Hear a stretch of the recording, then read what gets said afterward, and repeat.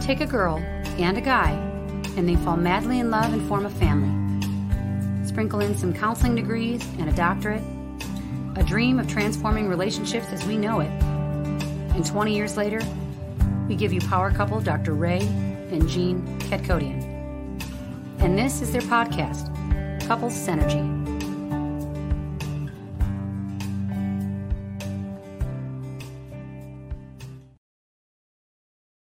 Welcome back to another episode of Couple Synergy with Dr. Ray and Jean.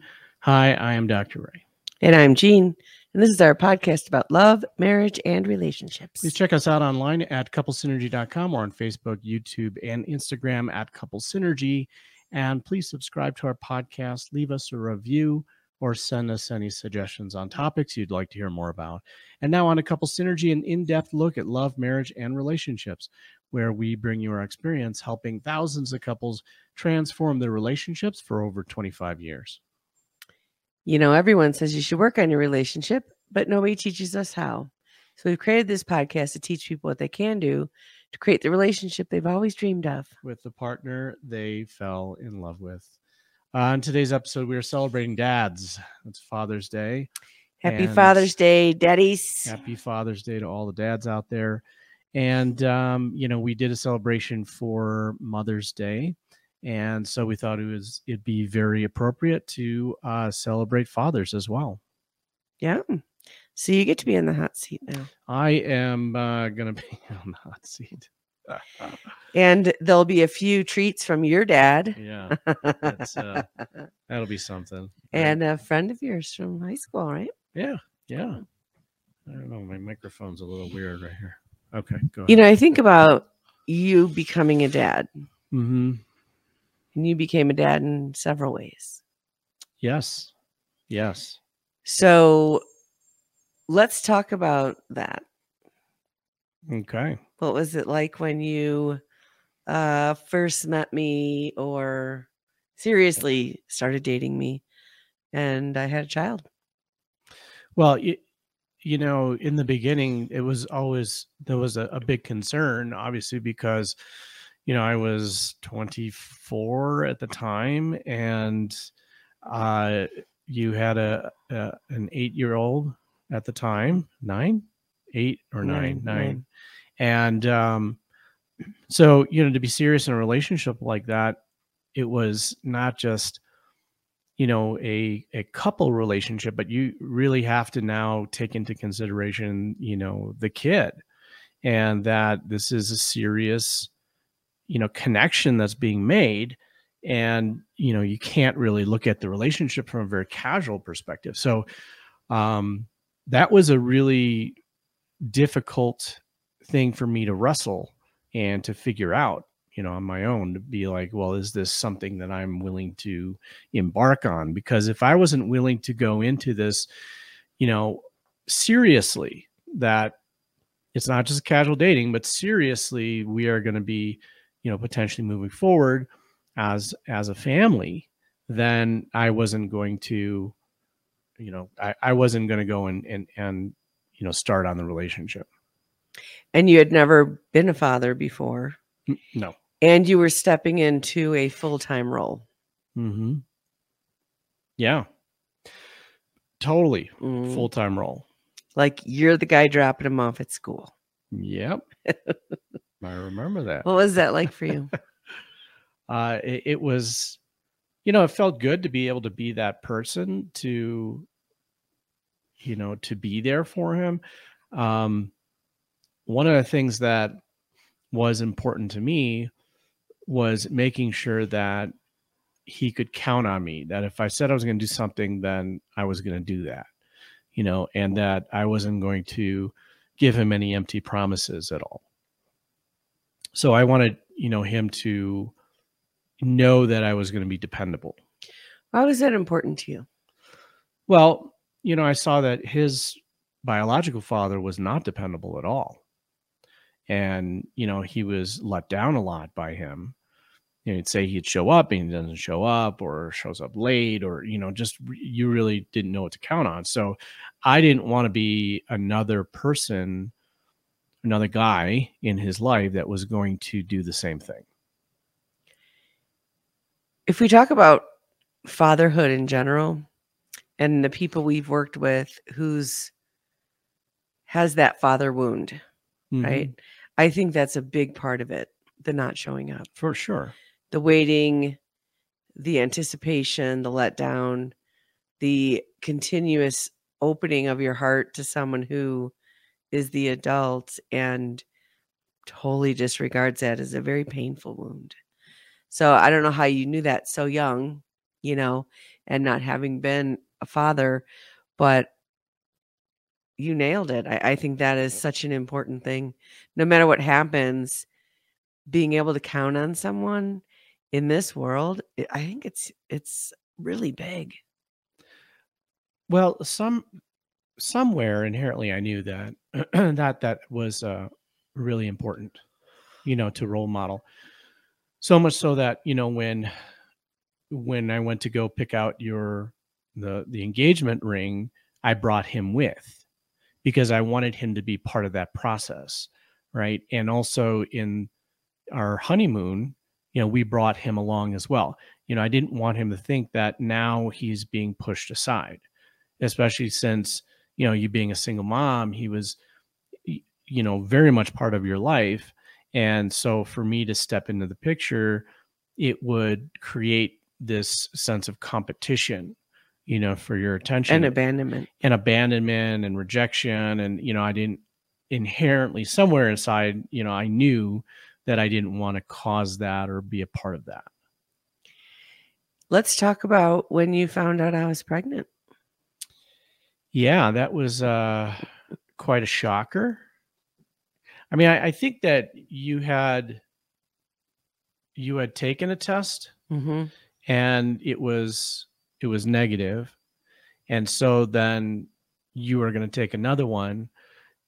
And I thought it was just going to be negative again. Right. And then you said it was positive. And I was like, I don't think I said anything. I don't know if it was like this shock of reality, hitting me. That's like, oh my gosh, I'm going to have a little baby, and like everything that goes along with that, and we had just moved into our house, and I think I just started a new job. I think. Probably. Yeah, I did. Yeah. So things we were doing the paper routes. Yeah. Yeah. Yeah. In addition to working. Yeah. In, I don't know if I was still working at the hospital or I was working in community health at that point. Yeah.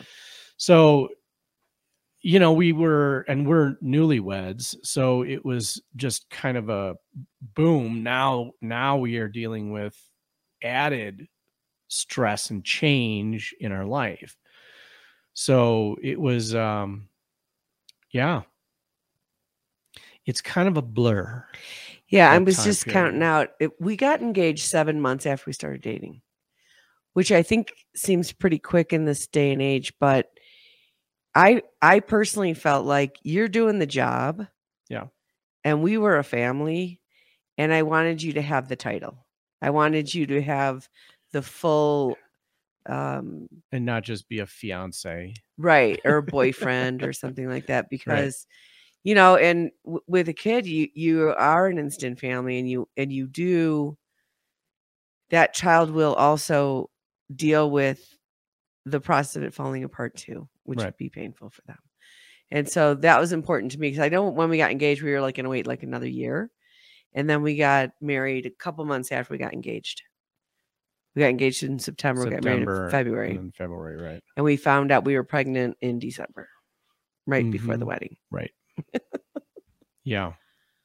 So let's talk about the day. Well, I just wanted to say that, we originally were going to get married a year after we got engaged, but then we said like, what, why?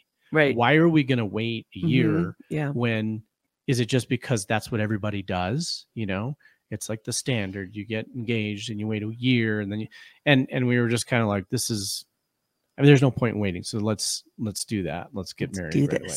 Yeah, because we were already doing the job as a family. Yeah. it's not like we needed that transition period, So Let's talk about the day that I went into labor. What was it like for you? I know I was about to walk out the door for work. Yeah.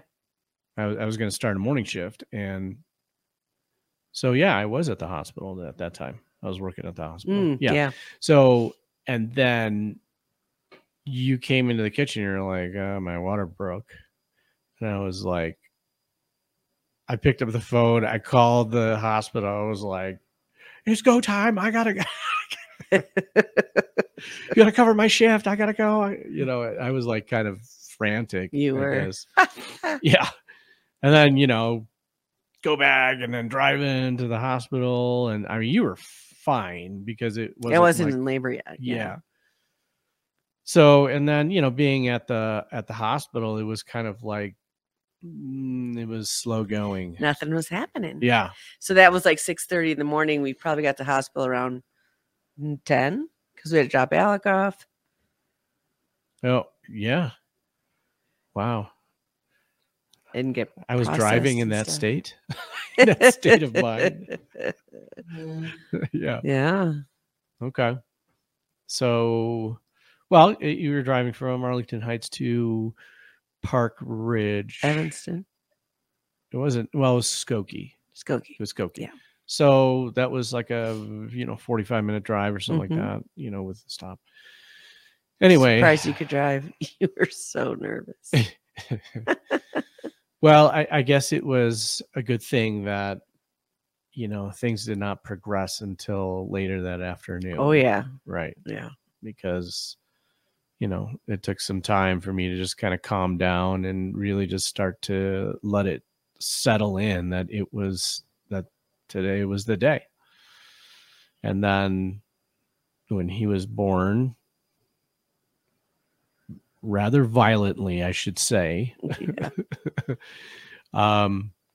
it was so surreal, having him kind of sleep on my chest, and it was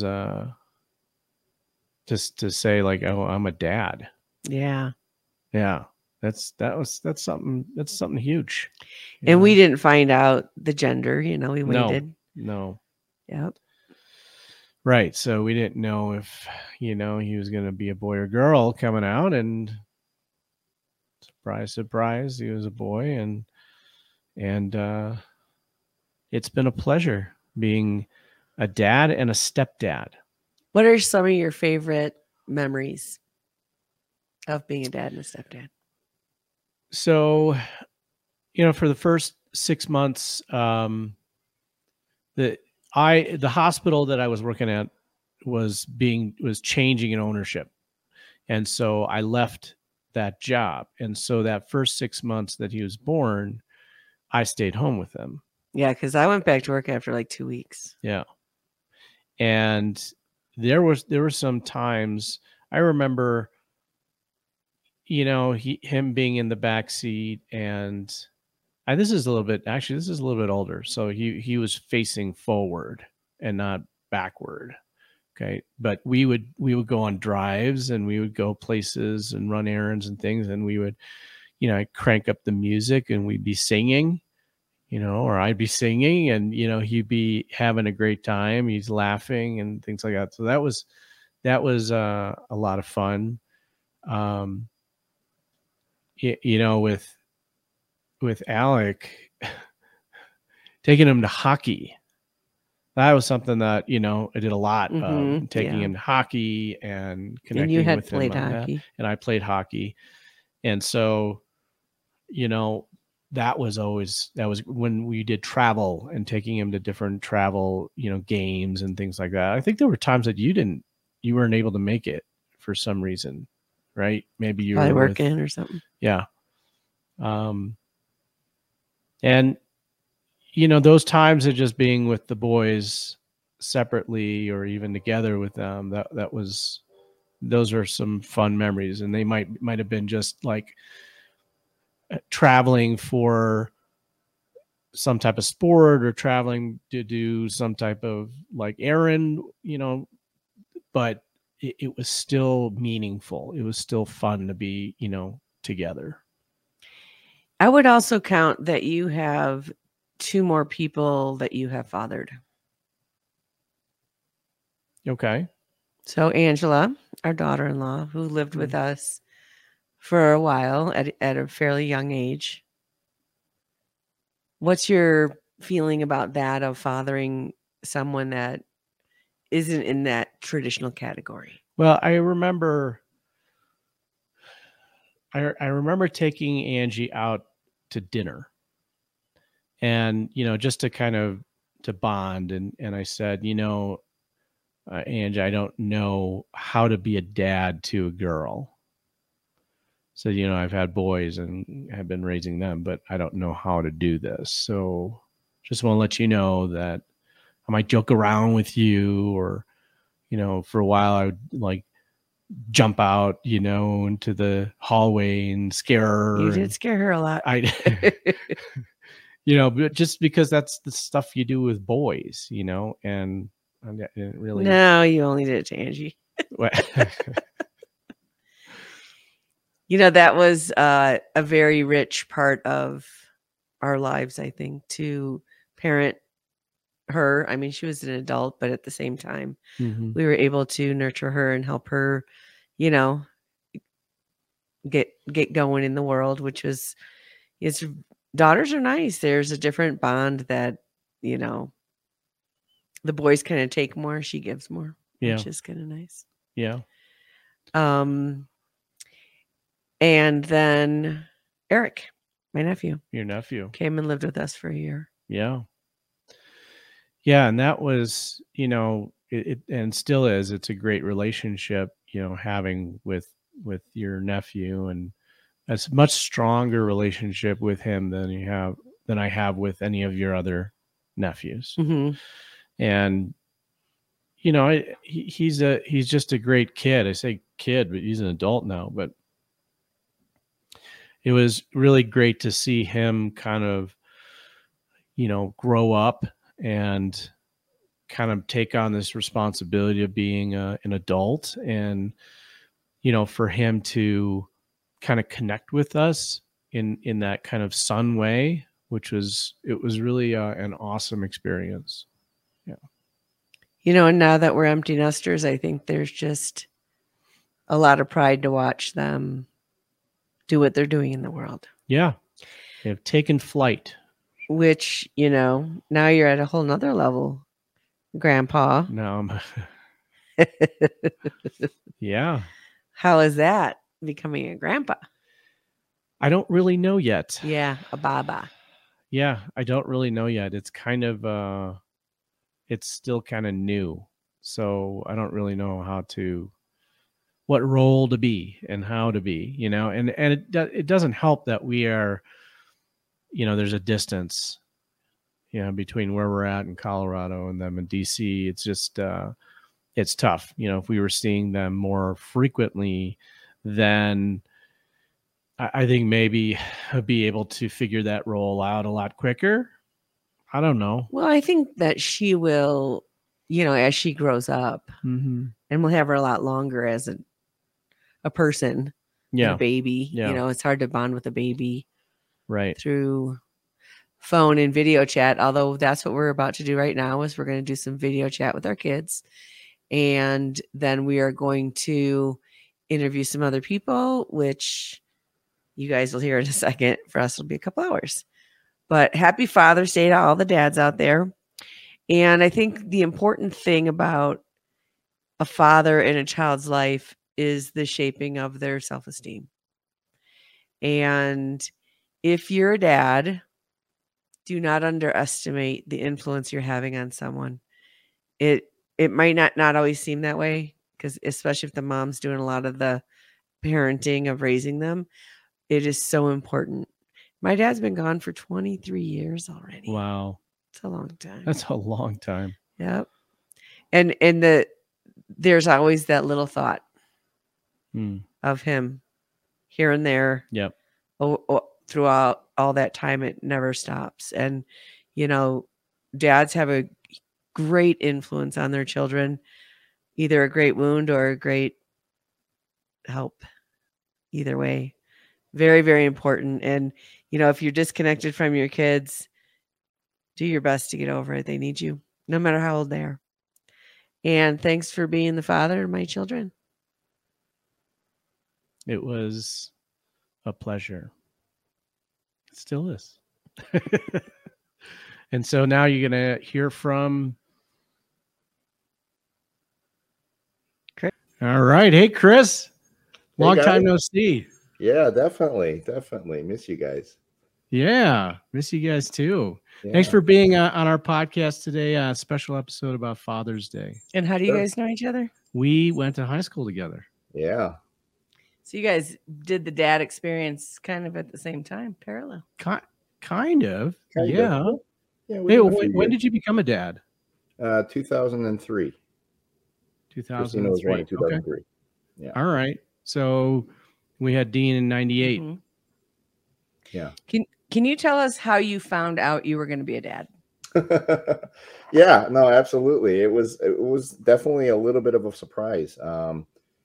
Susan and I had been married not even a year really, and we were just kind of living downtown doing our thing. I was working in the Loop, and she was finishing up her second year of medical school, and it was probably June, May or June, or maybe even July of that summer of 2002. And we were, because the weather's nice, it's the summer in Chicago, we take nightly walks. And, just one particular night, we're going for a walk around our condo. And, she kind of slows down and says, hey, I'm pregnant. And, a little bit of a shock, because we weren't necessarily trying per se, because obviously, again, she was kind of focused on getting through medical school, and I was just starting off in my career. So little bit of a shock, but all in all, a good surprise. It took a little while for it to kind of sink in, but once it sank in, it was an amazing feeling. The excitement. There was some concern about the unknown. How's it going to work? What's going to happen? What's going to happen with her future career? How's that going to impact her?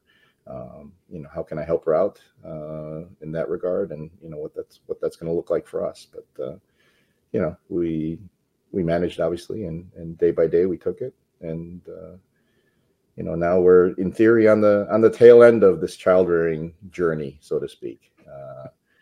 With our younger son being in high school, and our daughter being now in college. There's quote unquote that light at the end of the tunnel, I guess is one way to put it.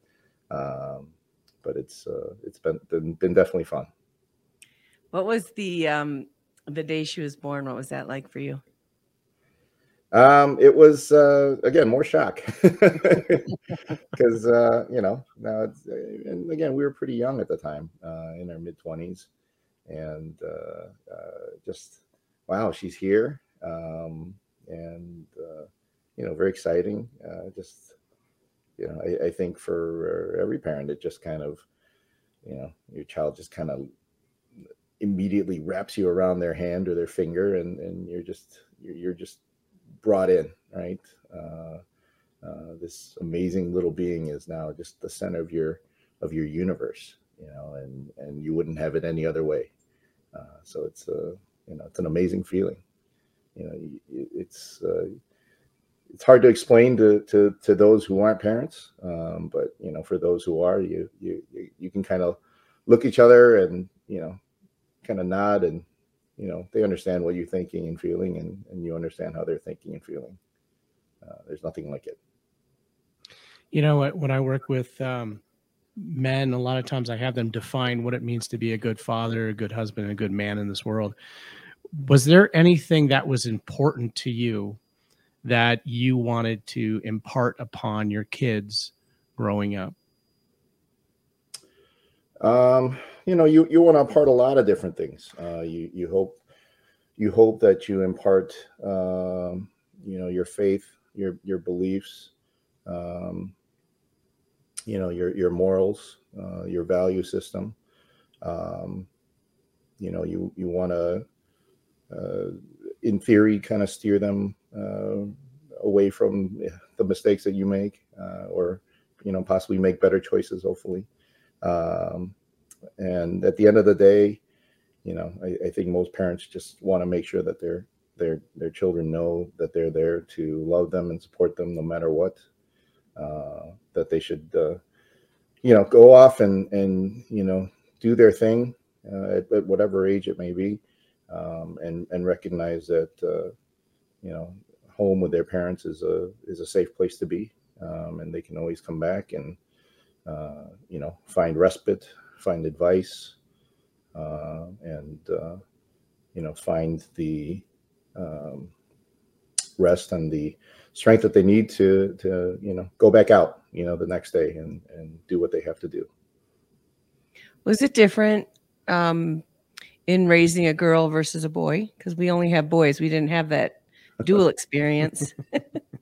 Yeah, it's definitely different. It's two different challenges, certainly. And especially being a dad, I guess, and raising a daughter. I think from a baseline perspective, you approach it, from a very similar standpoint, but recognizing that, the daughter is going to go through things that are different than the son, and the son's going to go through different things than the daughter. And so trying to tailor, their upbringing and raising to encounter and challenge those challenges and make sure that they're well equipped for those things. So yeah, it's definitely very different. What was the most rewarding experience that you've had as a dad, and the most challenging? Rewarding. I don't know if I could say that there's been a most rewarding thing per se. Every day to me is, a joy with my children. And, it's obviously different with my daughter who, is away at school, or, she was away, at a summer internship right now. So I don't get to see her as much as I could. But, when I talk to her and see how much she continues to grow and learn and develop and continue to become this amazing person in the world, that's any parent's joy. And same for my son, obviously in a different realm, and he's at home, and even seeing him on a daily basis, but watching him grow and learn and again develop, all those same things. Those, it's a reward that kind of keeps on giving, really. I recognize that at some point in time, I won't be able to see them every single day, or I won't be able to talk to them every single day. But, I know that, as they move off into the world, maybe even raise their own families and things like that, I'll be rewarded with, whatever happens in the future with their lives, and watching them navigate and become the people that they're meant to become. How often do you talk to your daughter? These days it's a few times a week. And she's actually not that far. She's in downtown Chicago for her internship. And so, which is ironic, because when she goes off to school and she's outside of Boston during the school year, we probably talk to her almost every day. Maybe 4 or 5, 6 times a week, give or take. So that's always an interesting thing to me, that you know, there's no rule of how often you call back Yeah. your parents or your parents call you. And we know people who talk multiple times a day, Mhm. and then people that feel obligated to talk every day, or some people do once a week or once every other week. This is kind of interesting. And when you Yeah. talk to people, they're like, no, this is how you do it. Like, well, this is just made up. I was just curious. Yeah, no, it's definitely. I mean, when she first went off to college, I mean, and again, obviously, technology makes it so different than when we were in school. My parents were lucky if they got a phone call a semester. Right. You know, But you know, that's like boys are like that. They don't right. call. Well, yeah, that's true too. That's So true you guys were your son's age when you guys were hanging out. right, right. Yeah, absolutely. Yeah. Yeah, How about that? Yeah, because Ray was driving and I wasn't. Yeah. Yeah, it's we talk quite a bit, again, FaceTime and even texting. It makes it so much easier just to keep in touch and, hey, how are things going, and what's going on in your world. Did you eat today? Did you go to classes? What's going on? Yeah, that's been helpful for us. We have a group text where we share pictures and Yeah. stuff that keeps you know what's going on in their life, which is nice. Yeah, absolutely. It does make it much easier to remain connected and remain a part of life. So I'm definitely grateful for technology to allow us to have that access and opportunity. And again, when I don't hear from her for a few days, it's fine. I know that she's busy. I would like to see the occasional text, or I'll text her, and just say, hey, how you doing? Just checking in, just making sure you're okay. Just to make sure that she is okay. So, what advice would you give new fathers today? Yeah, that's there's no one right way to raise your child. And I think eventually people will figure it out.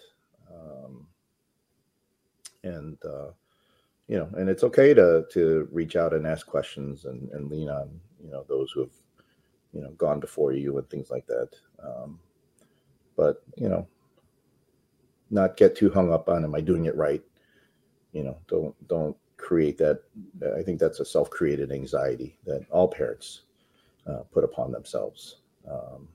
And as long as the child is loved and just adored, I don't think there's really any wrong thing that you can do per se. What's a favorite memory that you have with each of your kids? Oh,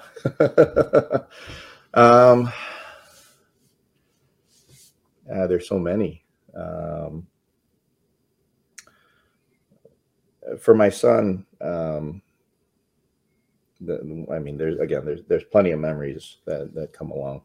I love watching them together, and ever since they were little, they're 5 years apart, and so there is that age gap, and in some regards, they kind of take care of each other, so to speak, especially now that they're a little bit older.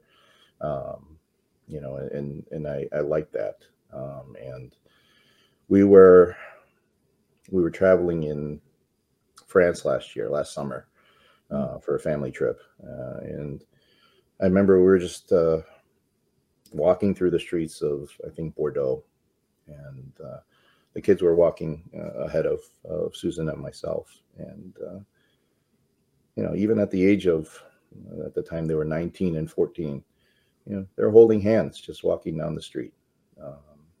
And I like that, right? I like the fact that they can, they're there together for each other.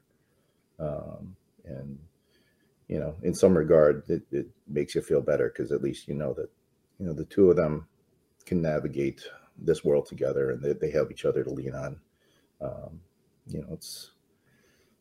It's simple. It's, maybe even slightly corny, but it's real.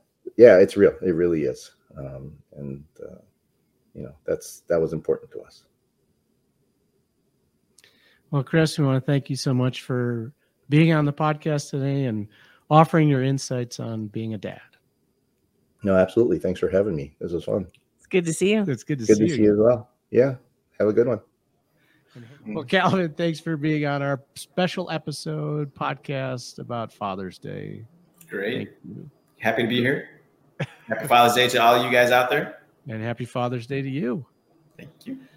Hey, so, wanted to ask you, first off, how did you find out that you were going to be a dad? And when was that? Like, what year was that? So it was around 2007 in the fall. And at the time we were trying to have children. And we were doing we were unsuccessful for a little bit. And so we started doing the whole, monitoring cycles and whatnot. And sooner or later we, got pregnant, and that was that. Yeah, it was kind of like a planned thing, but it was kind of a little bit of a struggle to actually conceive. So that was in 2008. That was my daughter, Kira. She's now 14, almost 15. And then Kira, same thing, basically. I'm sorry, Cameron, same thing. She's 12 going on 13. So that was in 2010 when she was born. So it was the same thing. Okay. And what was your reaction, first reaction when you found out? The first time I was told or found out, I was pretty excited. I was pretty excited. Again, it didn't really hit me till it was about a week before the due date that I was actually going to be a dad. And I saw these little baby clothes hanging, ready to be, that were washed and ready to be put on Kira before she was born, about a week before. And I remember feeling that moment going, oh my God, it's actually going to fit a little person inside those clothes in, God knows how many days, so that's the moment I really felt it hit me as far as like actually going to be a parent. But finding out with the test and then the ultrasound, that honestly didn't faze me as much as actually seeing those little clothes hanging on the hanger. So yeah, and it was a week before. So what was her birth like for you? Let's see. It was exciting, and at the same time a little bit stressful. I was actually worried more about the mother and the child at the same time. I honestly, for me, it was surreal. I guess it was the best way of expressing how I felt. It was surreal. I was, trying to be as supportive as I could, but I was literally powerless to do anything. Realistically, I was powerless, and that was kind of exciting, but also very scary because I was not able to contribute in any significant way that I knew at the time. I was told later on that it was helpful, but I think it was just, kind of patting me on the back. Oh yeah, there's nothing helpful about it. Yeah. From my side, the mother's just, I think you're just trying to spare my feelings. So yeah, but that's how I felt. It's pretty exciting, but also pretty powerless in a certain way. As a physician, did you have to attend births? Oh, especially, yeah. Actually, I delivered a couple of babies as a medical student. So yeah. How is that now looking back of how you did as a supportive doctor versus a supportive husband? Yeah. Was it actually helpful to have the medical knowledge or not? Actually, I think it was very helpful because I had it wasn't completely a subjective experience, meaning I had seen enough birthing birthing experiences, like from good to hard, the difficult. And so in one way it was very, how can I say, objective is all I can say, but it was also my child being born. So it was, I would go back and forth, sometimes I would think about the worst that could happen, but also like the elation of once the child was born, and I was looking forward to holding the child. for the first time. So yeah, it was Could very you, mixed. did you experience like the conscious bonding part of having her? Like holding her and feeling that connection form? I'm trying to think. I remember holding Kira and Cameron. It was the same. It was relatively similar in the experience, but holding Kira specifically as the firstborn, I remember holding that child and thinking my life was completely different. Like it was not just about me anymore. It was I knew there was this whole world opening up to me, of parenthood that I could only imagine, what it was, like what kind of adventure would be like. But I just felt the solemn responsibility, the privilege of being a dad for my two girls at that moment. So in that way, yeah, I felt it when she would put her hand around my pinky, and you could feel her squeeze on it for the first time. I remember that feeling as being, oh my gosh, this is something so fragile and so precious, and yet, like they're completely dependent on people to take care of her, specifically the parents. So yeah. What's a favorite memory you have with each of them? So for Kira, I remember the first time she actually stood up in the playpen. She was supposed to sleep, and I remember kind of trying to peek on the door, and I remember her standing up and looking at me. And that was the first time she actually was able to pull herself up and hold her. And then she was looking at me like, like, get me up, let's go play. And I remember that specifically. So that's one of my fondest, earliest memories of Kira. And then with Cameron, I remember her trying to prop herself up on all fours to start getting the strength to crawl. And she was doing that in the diaper changing table. And she would just kind of rock back and forth like a little hobby horse, just trying to do that. I just remember her struggling. Like I remember her almost as if she was surprised that she was able to actually do that. And she was moving in a completely different way that she was normally used to doing, that and rolling over. I remember that too. So those are some of the earliest, fondest memories of them as babies. Yeah. When I'm working with guys, I usually have them define what it means to be a good father, a good husband, a good man in this world. What are some of the important things that you wanted to impart upon your daughters throughout their childhood? What are the important salient things, that were important for you to be able to teach them? So for me specifically, I wanted them to feel that they were intelligent enough and strong enough to pretty much do anything they wanted. I've tried to do that with them on every occasion I've had the opportunity to. And I love teaching them things and then letting them understand that they have to take in all the information, but always make the decision ultimately on their own of whether that's good or bad. They'll feel it or not.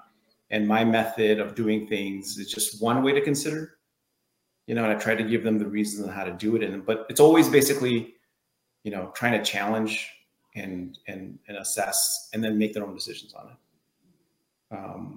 That's the only thing I can give them really is the self-confidence or the empowerment to kind of really believe in themselves, and they're doing a great job of it so far. So, yeah.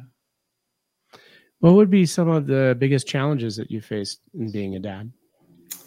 Well, I mean, since I am a divorcee, I think the biggest challenge is the quality of time over the quantity of time with them. And I've thought about this a lot. I had to go through a lot of guilt on my own in that process.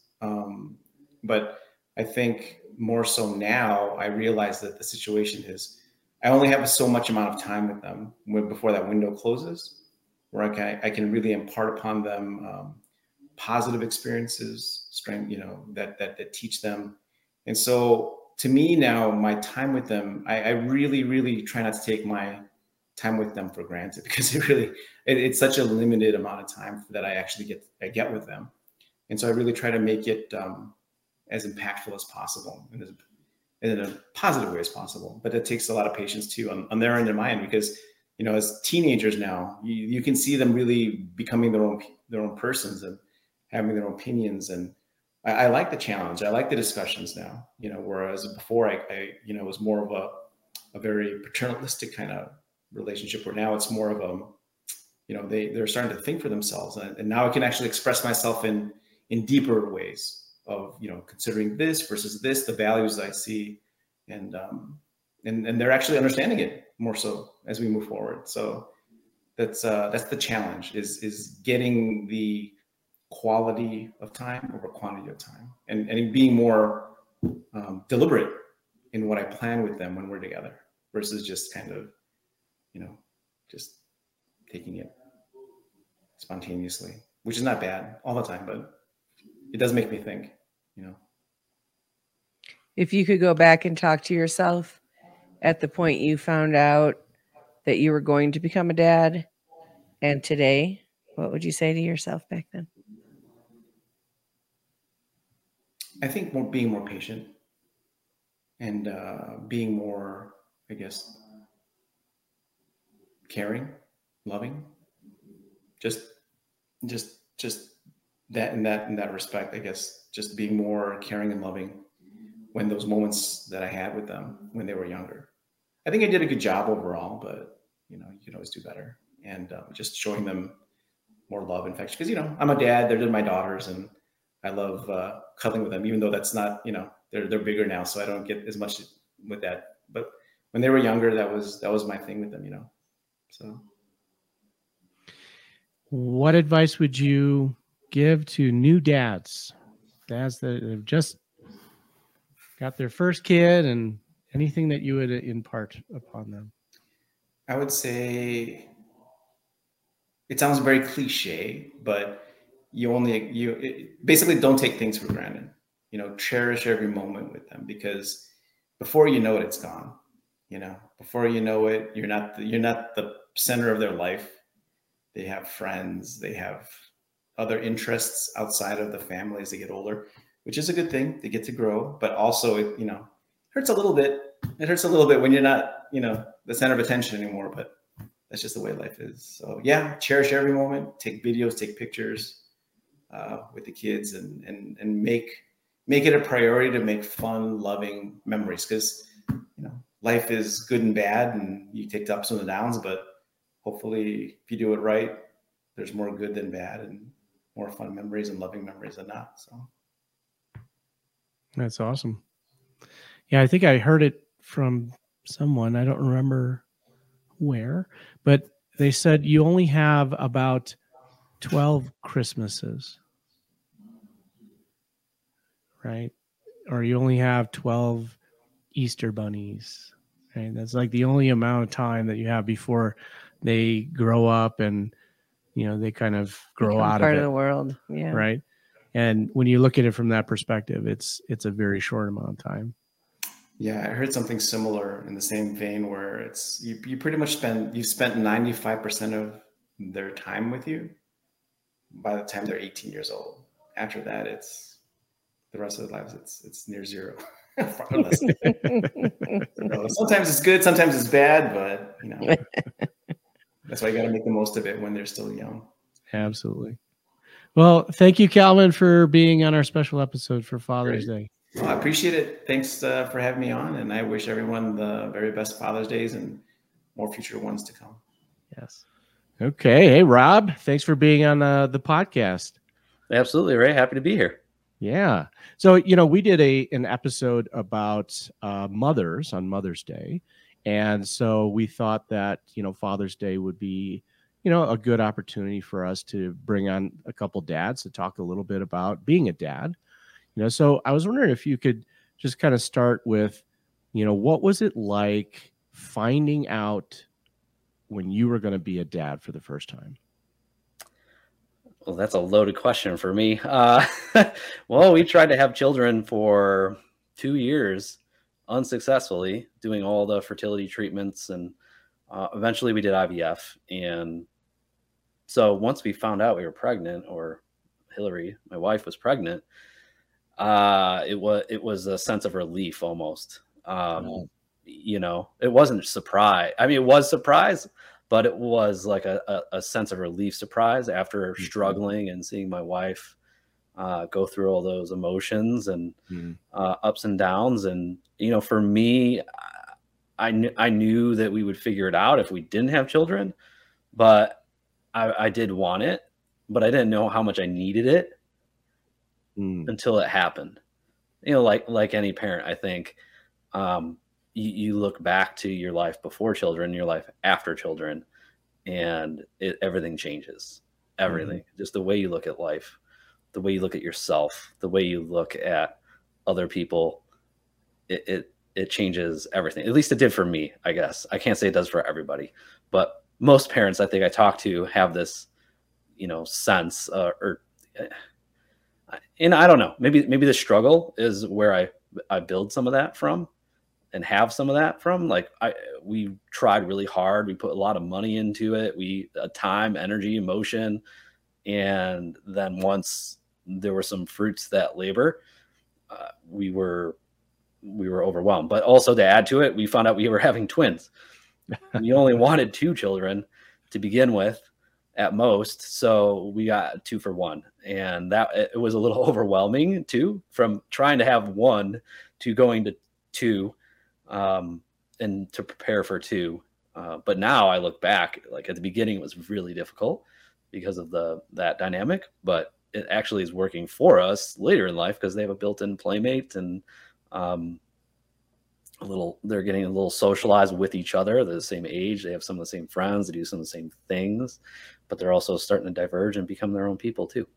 Did you find out you were having twins right away, or was that a surprise later? Well, in the IVF process, they ask you how many embryos you want to implant. They're fertilized embryos. They implant them. But let me tell you, after 2 years of trying and doing all the things that get pregnant, you're pretty jaded by the time you get to this point. Doctors are like, we're like, what do you guys recommend? Like, and we only had 3. So we're like, well, let's go with the greater odds to start. So let's do 2. Oh, wow. We never thought that 2 would take. It just wasn't like, you know, we never thought the odds were in our favor this whole time. And then they tell us that they're twins. We're like, oh my God, they both took.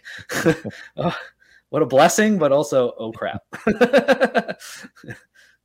What was that like, you know, on their birthday? Well, which one? So when when they were born, what was that experience on the like actual state, that birthday? All right, so that was actually a crazy day because my wife had preeclampsia, and she was very, very bloated. Had like the Flintstone feet, like couldn't get out of a rocking chair. I mean, we were at the end of the second trimester at this point, and she was already on the struggle bus. Like she couldn't get up on her own. I had to help her up, and so she was having some bleeding happen, and so we took her to the hospital, and there was a lot. And I stayed there overnight with her the first night in the hospital. They had all the heart rate monitors on her belly to make sure that everything was okay, and they were on alarms, so if anything went out of whack, the nurses rushed in. So we went through the night, terrible night of sleep, of course. And, at like 5 a.m, they come in, they're like, yeah, we think she's good. She's stable. I'm like, all right, well, I'm going to go home and change and go to work, because we didn't think anything of it. So I get home, I am brushing my teeth and doing my hair real quick. And I get the call, Rob, I'm in labor. Get here now. Like I'm in the OR like now. I'm like, oh my God. I'm like, I was just there. They said it was okay. So I've never driven that crazy before. I was driving. I'm like, I'm getting there as fast as I can. I don't care if I have to drive on the shoulder or whatever. There was no reasoning. It was like straight fight or flight, amygdala firing. I got to get there. Go. So I get there, I'm running in, I scrub in, they're like, Dad's here. We can go. All right. So I get in there and then we go. And, it was emergency C-section, and Wow. they had to get him out. Like, and if I didn't show up there within a few minutes, they were going to cut him out anyways, because they needed to come out. So then I'm in the OR, my wife is screaming, and the anesthesiologist like, can you feel anything? She's like, no. And then they start taking her like, they're like, are you sure you can't feel anything? She's like, it's fine. It didn't sound like she couldn't feel anything. And I can't see anything because I'm behind a drape, so all I have is her head, right, and the anesthesiologist right next to me.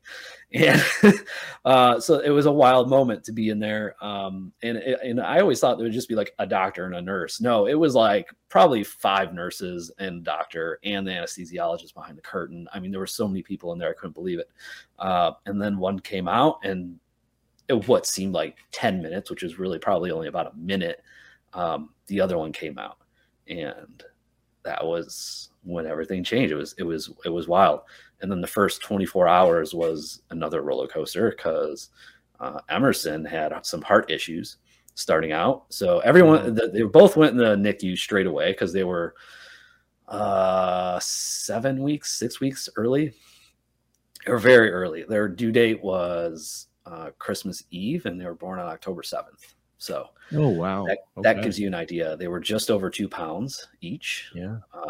So they fit in the palm of my hand. Wow. Their whole entire finger wrapped around my pinky nail, or their whole entire hand wrapped around my pinky nail.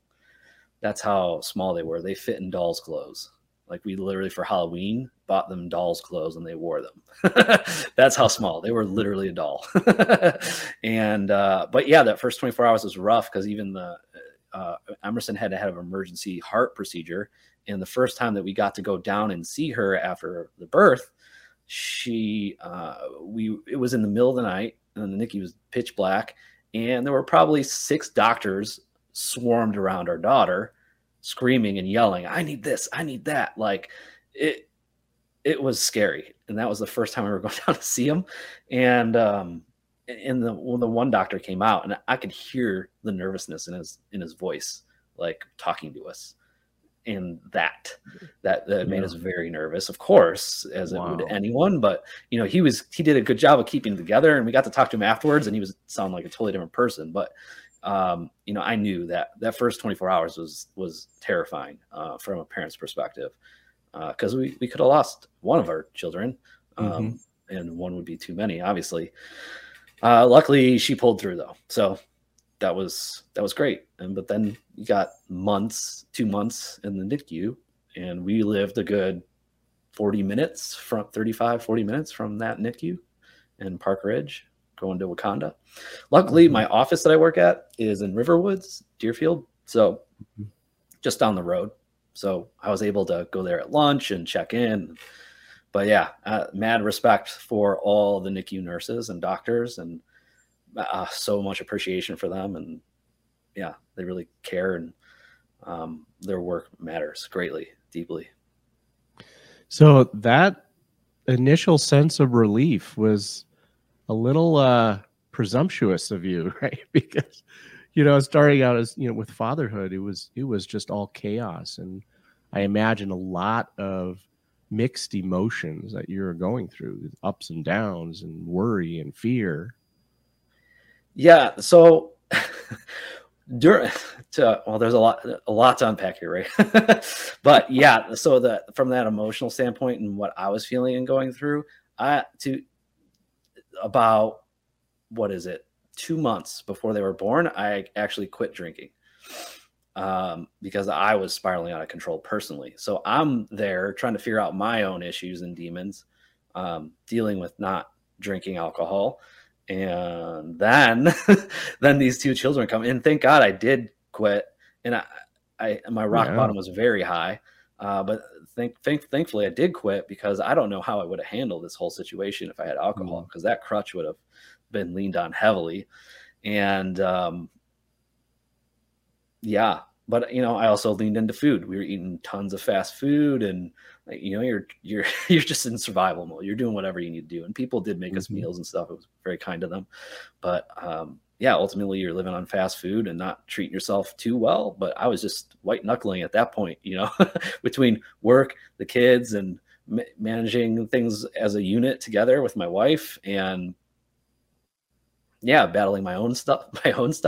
But those children, I always say those children saved my life. My marriage, it got me to get my act together in more ways than one. So, and it was a waterfall effect. There. Talk about a sense of powerlessness, right? I mean, that's the ultimate powerlessness, just kind of standing and watching your kids, and hoping for the best, and then also kind of gripping onto this new change in your life. That had to be quite a transformational period for you at that time.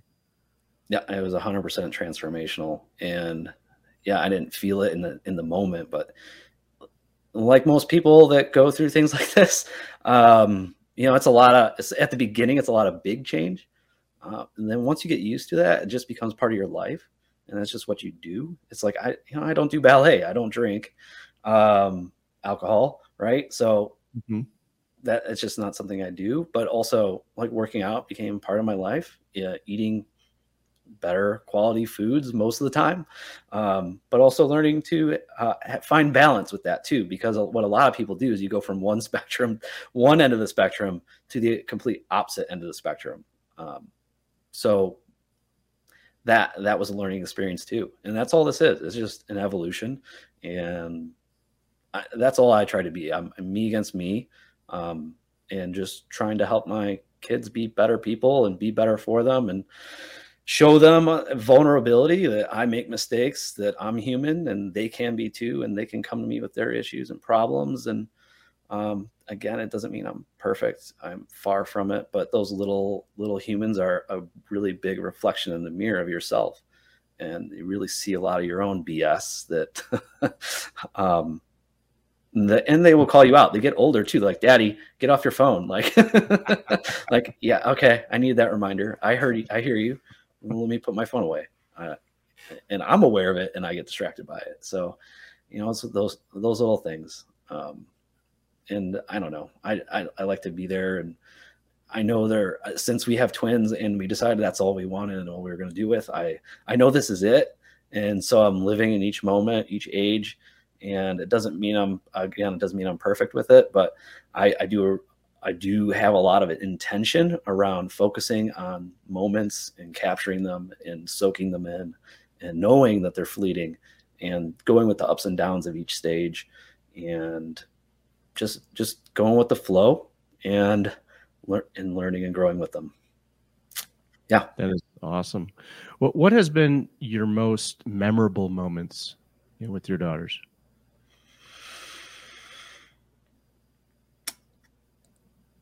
It's funny. I had one.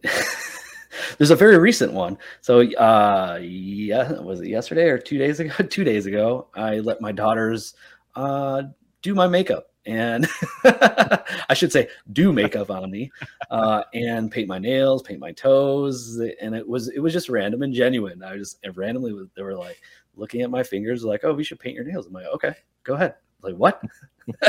And there's and the giggling and laughter and fun and just rolling with it, and they're like, "Daddy, what are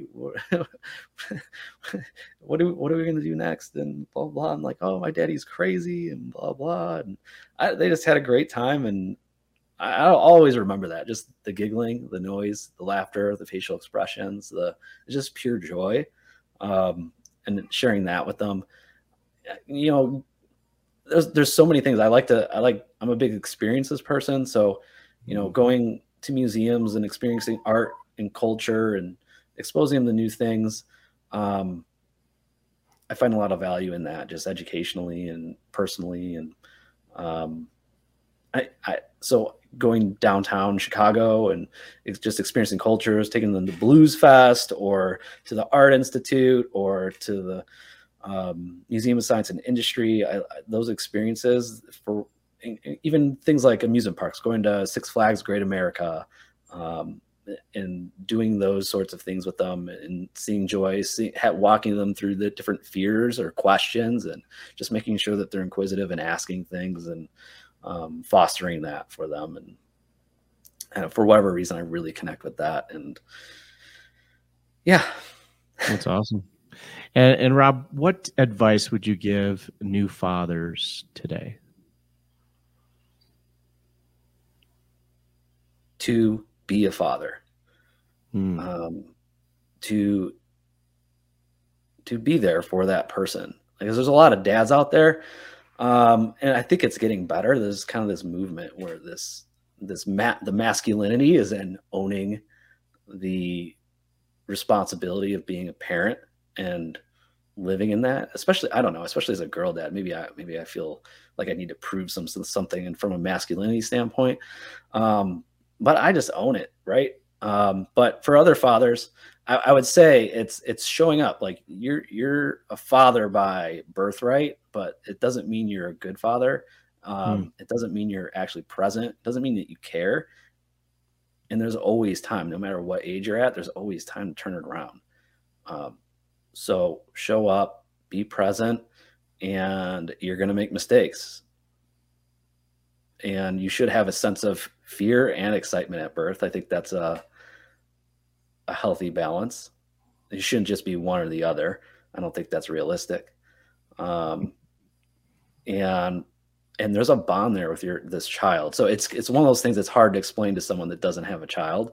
Mm-hmm. But when you see that child that's of you, your DNA, from you, cut from your cloth, and you look at that blob of flesh that's crying and needs food, and you got to take care of them. There's this burning fire of love instantly inside of you. At least that's what I felt, at least. And most other fathers are like, oh yeah, after the birth, they're like, wow, I know exactly what you're talking about now. And you're right. I couldn't have understood that before. And when you do that and see that, own it. Like you're bringing someone in the world, someone you need to show the way to make society better, your family better, your legacy better, and to do things differently than maybe your parents did too. And not in a bad way, not like they did anything wrong, but there's an understanding. There's also a certain appreciation for your parents once you become a parent yourself that you didn't have before, where you're like, wow, I see all the sacrifices they made. This is hard. I see all the things they did. I see maybe the things I saw in a negative light, I don't see the same way. So there's a lot to unpack there as a child looking at your parents when you're a parent and become a parent. That's fantastic. Rob, thank you so much for being on the podcast today. This actually, I think it's very inspirational, really, and it sounds like your kids have been an inspiration for you in your life as well. Absolutely. Forever changed me for the good.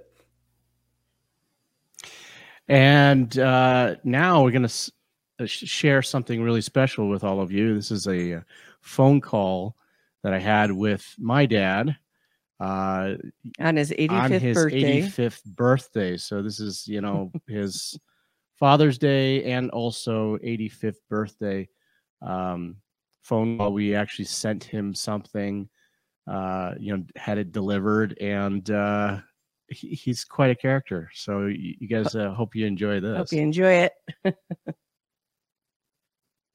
I received that's a coffee cake with my coffee, and then they said,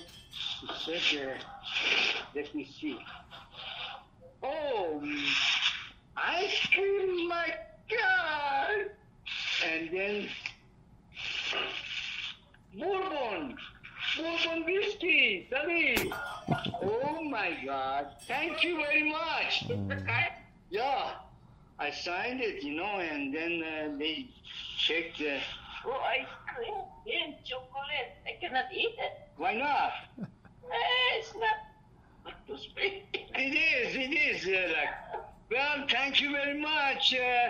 Really, I told the girl, I'm going to get drunk tonight. Well, okay.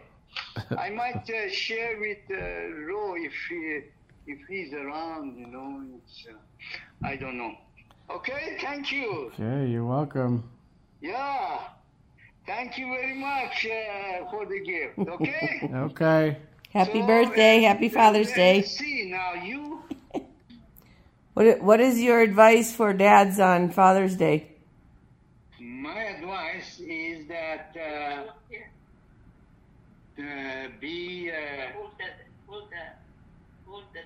be tolerant and empathetic. You see, empathetic, then they will be understanding. You see, when I came to U.S., I'm confessing. When I came to U.S., I was slow in acculturation. That means adjusting to the culture of U.S. I didn't understand boyfriend, girlfriend. What is that? In fact, when I was intern, one American intern told me, it's okay, ask the girl out or something like that. So, and then one time, and I was very rigid, and I was very rigid, and then I was ignorant. I did not pick up the signal from the girls. I was in emergency room one time, and there was American nurse who was beautiful, and she came and we were talking.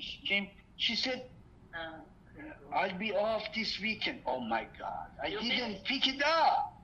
I didn't pick up that she's saying it. Yeah, so you could have dated her. Yeah, I did not do it. Look here. As I said, I was slow picking up the signal. So and I was very slow. You regret? I'm just confessing, okay? Don't say regret or what. I'm confessing. So that's the story. I had classmate that from Pakistan. There was one Pakistan intern resident was so fast adjusting to the culture, Americanized. I was slow in Americanizing, accepting. Anyway, and that reflected on my treatment of you, Ramin. Okay, so I confess, but that's past, and I was. Anyway, so that's okay. That's a piece of confession. Okay, now what do you want now? What do you want? You're supposed to give your advice for fathers. My father, myself, I said tolerance. Everybody has shortcomings. Tolerance for each other's shortcoming, and empathetic, empathize with the other person, and don't criticize. Is that as a father or a spouse? Huh? Is that as a father or a spouse? As a father, as a spouse also. Yeah, but you do. As father, when you empathize with the kids, then you understand what's going on. what crisis they are going through, especially in high school. When they enter in high school, the pressure, hormonal pressure, pressure from peers, everybody, there's a lot of pressure. But you see, okay. That's it, okay? That's okay. So what else? That was my advice. Tolerance, empathetic. Okay? Very good. Very good. Thank you. Thank you very much. Okay. Happy birthday and happy Father's Day. Thank you. And happy Father's Day. Your father, yes. Yeah. And we want to thank you for joining us today on our special episode for Father's Day. We want to thank you for joining us on Couple Synergy. Our passion is in helping couples and people have happy and healthy relationships. And this podcast gives us a fun way of bringing our knowledge and expertise to you, our listeners.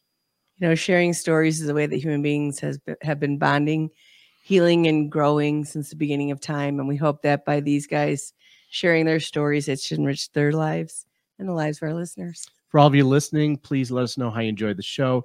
If you have any questions, comments, or topic suggestions, please email us at contact@couplesynergy.com.